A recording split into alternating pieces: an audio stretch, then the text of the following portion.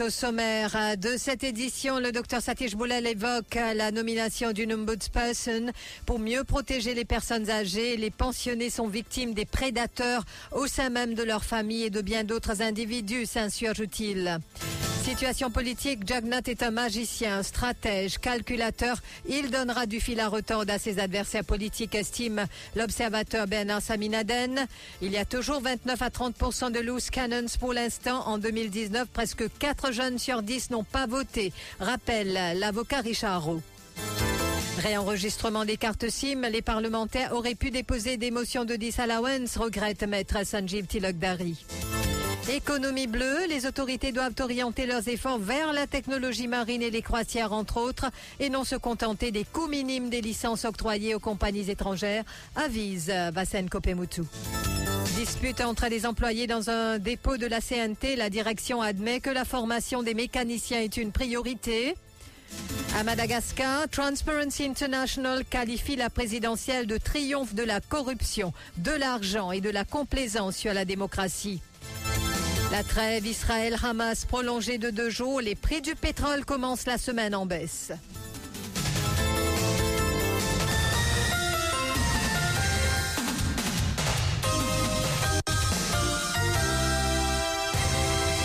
Le docteur Satish Boulel est d'avis que les personnes âgées sont la proie des prédateurs sévissant au sein même de leur famille quelquefois et de bien d'autres individus, une fois qu'elles commencent à bénéficier de leur pension de retraite.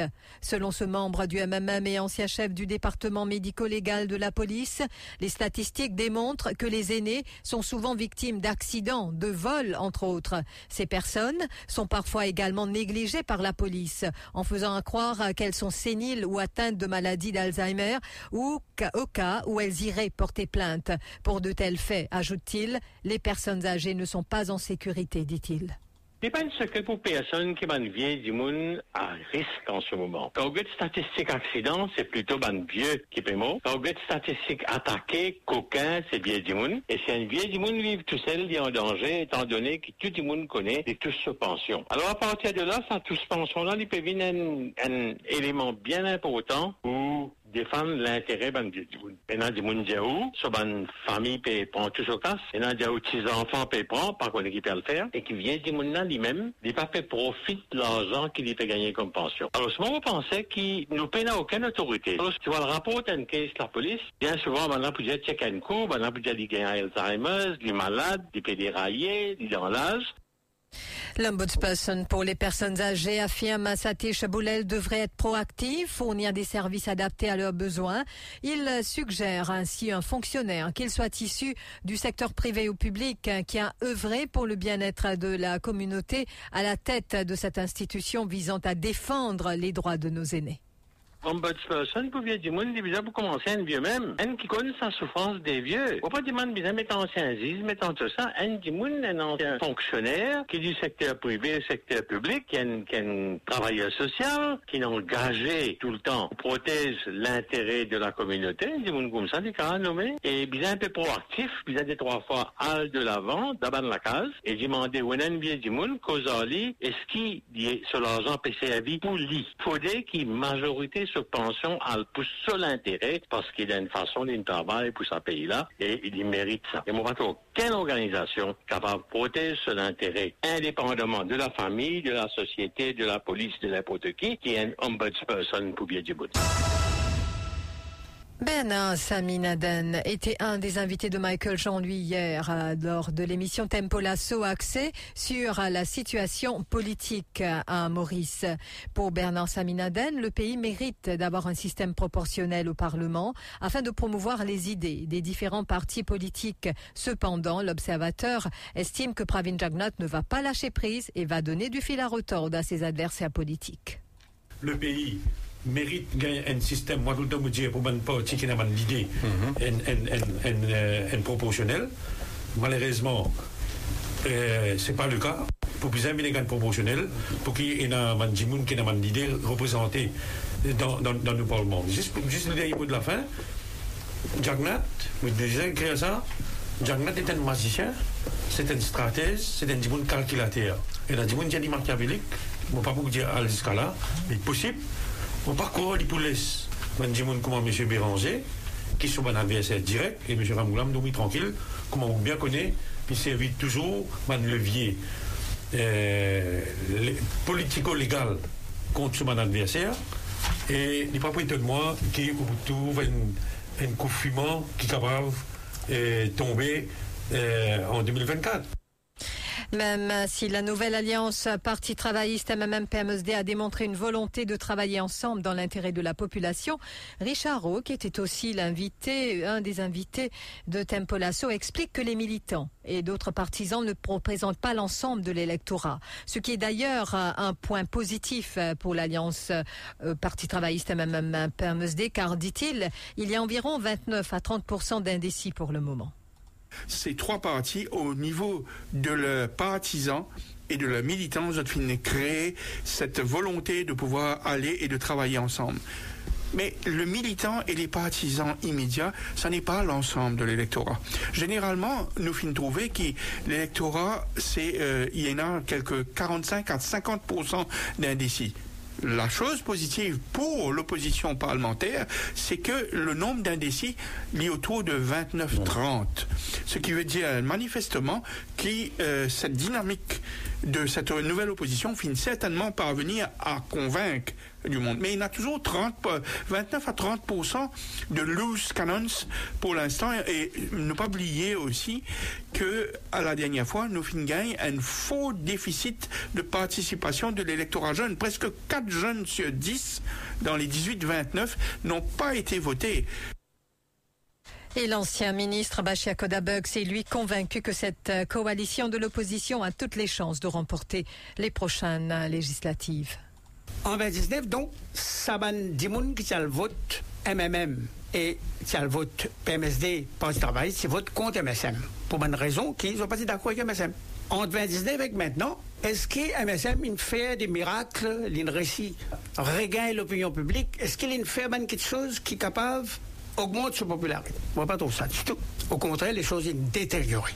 Les gens qui votent contre MSM en 2019, vous avez autant de raisons, sinon plus, en 2024 pour le vote contre MSM. Mais maintenant que nous prenons travailliste PMSD et MMM ajoutent ensemble, ça 63%, la peine changé.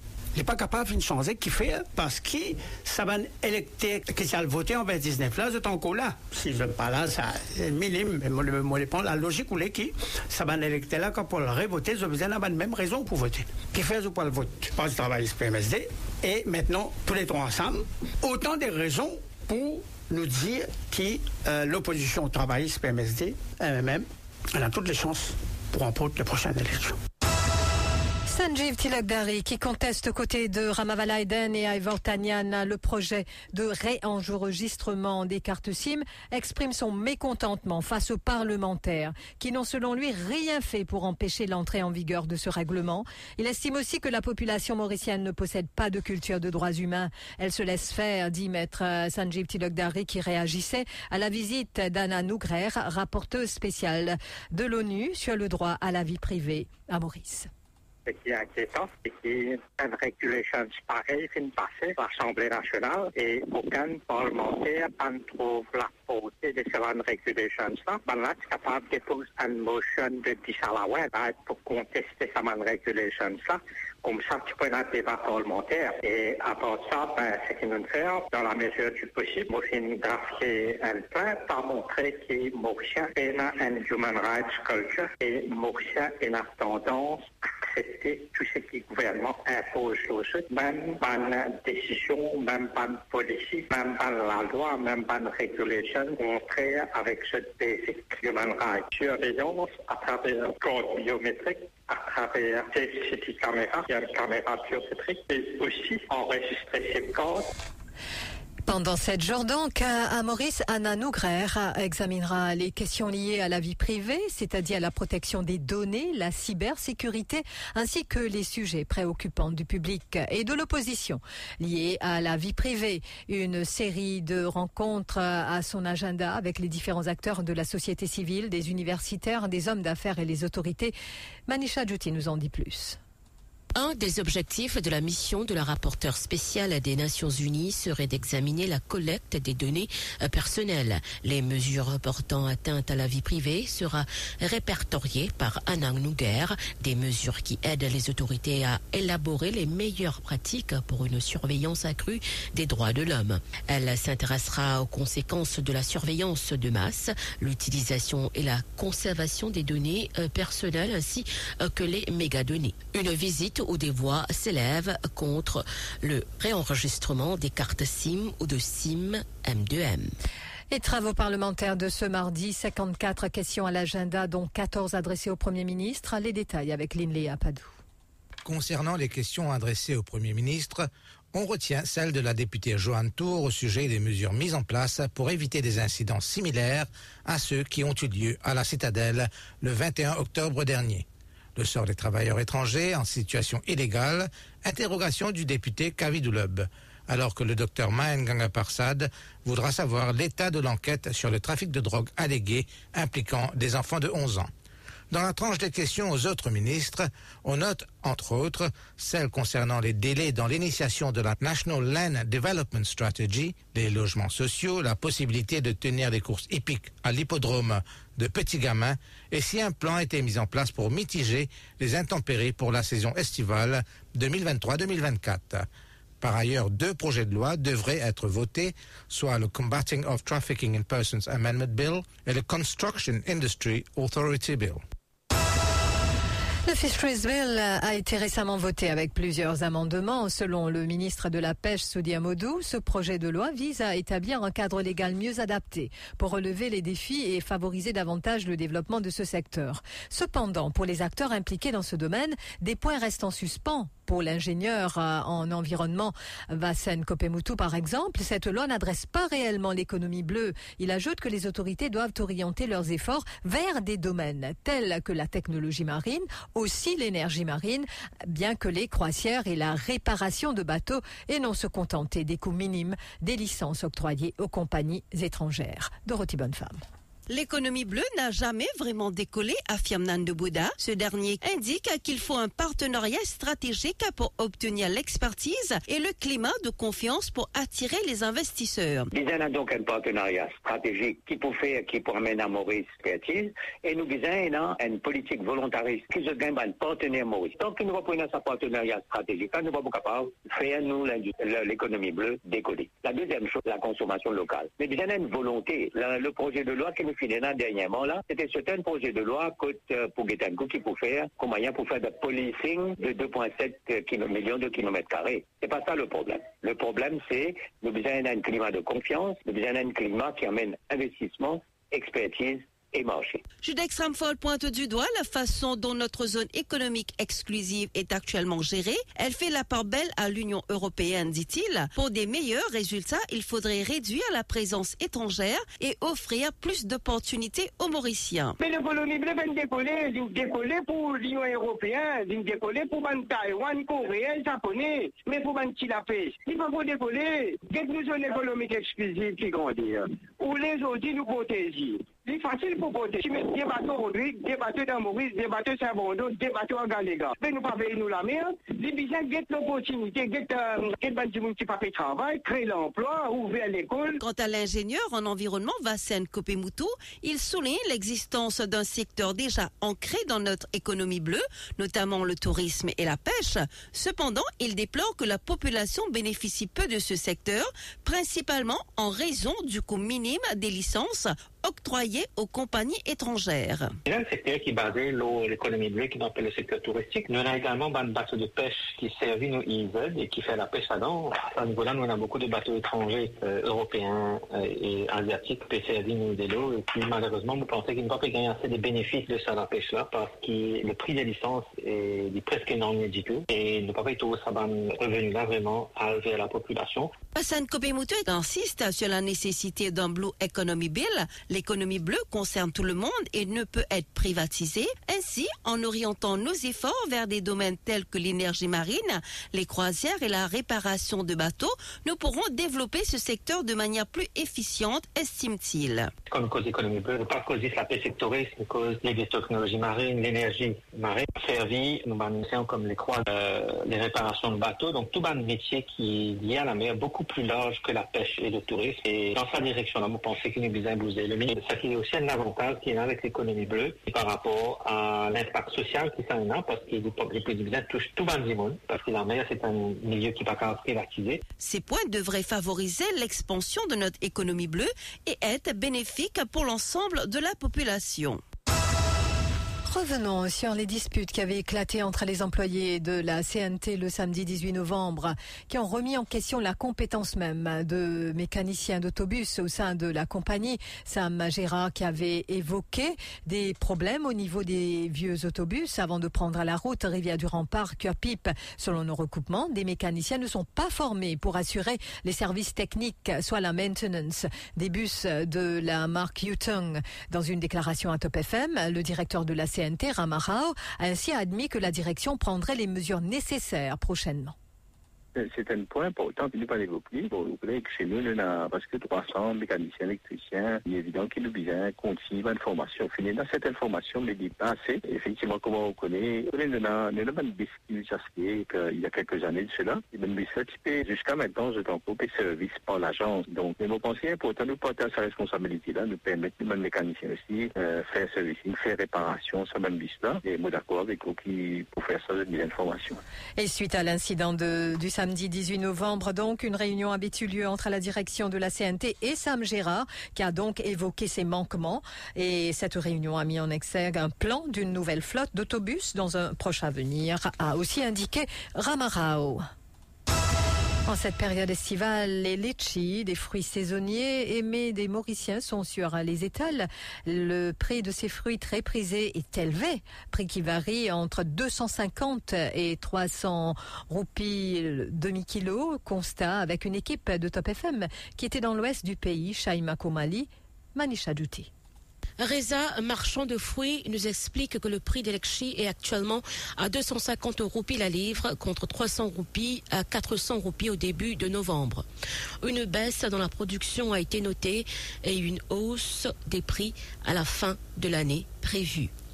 C'est ici 400, la 250 la livre. Un petit peu. Là, on a Lexi, Moulondo, Mangmir, après dans salade, après dans Zélizana, à l'époque décembre. Le prix qui est trouvé dans l'autre à l'époque décembre. Plus beaucoup Lexi, à l'époque décembre, Lexi. Non, moins, beaucoup moins. Les cas pas possible, les cas moins, les cas montent ici.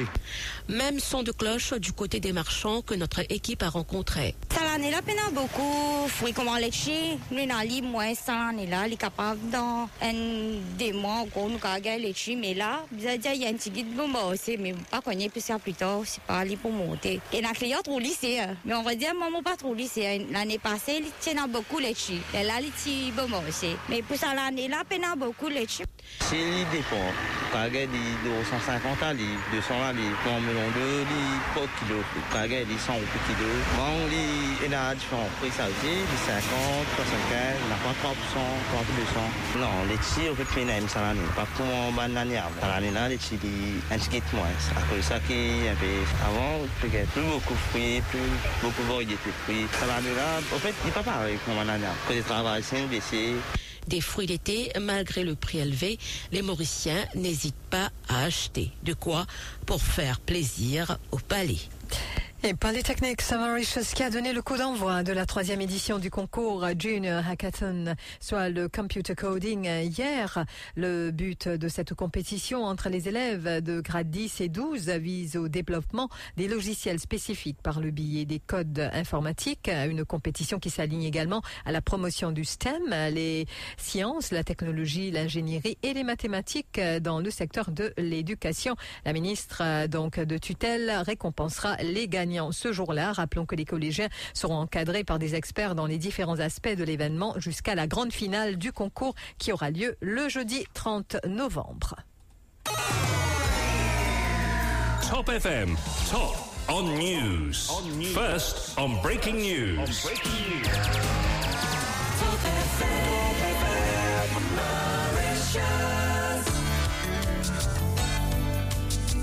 fréquence Top FM dans le nord et le sud 106.0, l'est et l'ouest 105.7 et le centre 104.4. Broadcasting 24 hours a day. Top FM Network News. Dans la région d'abord, au lendemain de l'annonce de la victoire dès le premier tour d'Ange Rajoelina à Madagascar à l'élection présidentielle, des résultats qui, rappelons-le, doivent encore être confirmés par la Haute Cour constitutionnelle, l'association de lutte contre la corruption Transparency International pointe du doigt ce qu'elle considère comme l'aveuglement de la part des observateurs internationaux et de la complaisance de la part de la communauté internationale tout au long de cette présidentielle.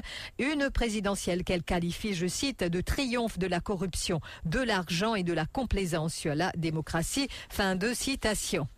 La trêve entre Israël et le Hamas a prolongé de 2 jours, soit jusqu'au jeudi 30 novembre. Au matin, dans la soirée, le mouvement palestinien a libéré hier 11 otages, parmi lesquels 3 mineurs français. Le président de la République, Emmanuel Macron, s'est dit extrêmement heureux et appelle à la libération de tous les otages. Israël, qui a de son côté libéré 33 prisonniers palestiniens, chaque camp a respecté l'accord au cours des 4 premiers jours de trêve. Et puis, je vous le disais en titre, les prix du pétrole commencé hier la semaine en baisse et puis la trêve aussi humanitaire entre Israël et le Hamas calmant les cours et les investisseurs attendant la réunion de l'OPEP+ cette semaine. Nous allons y revenir au cours de notre page financière, mais pour l'heure, c'est le rappel des titres.